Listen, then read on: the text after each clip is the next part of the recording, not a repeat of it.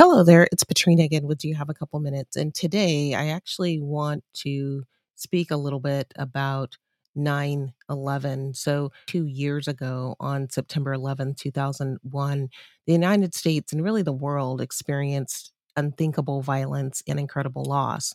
And that tragedy is known as September 11th or 9/11.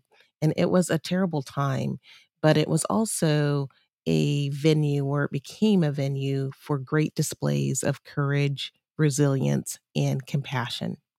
So I'd like to talk a little bit about those three things. First, let's talk about courage.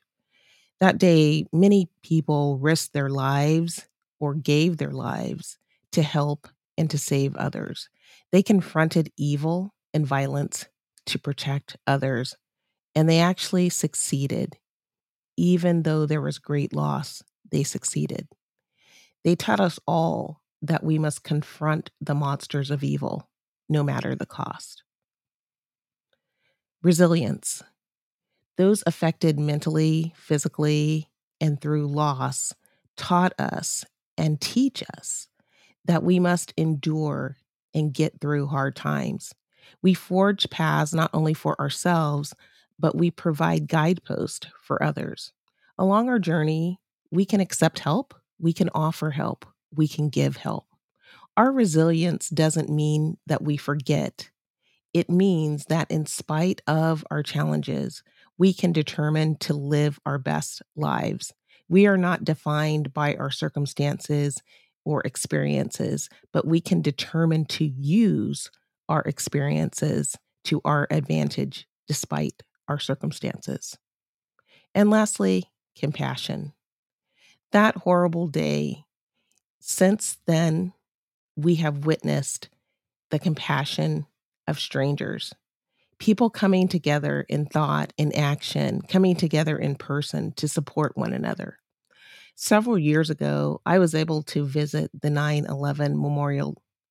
There were people from all around the world coming together in great human connectedness to reflect on the magnitude and the impact of the events of 9/11.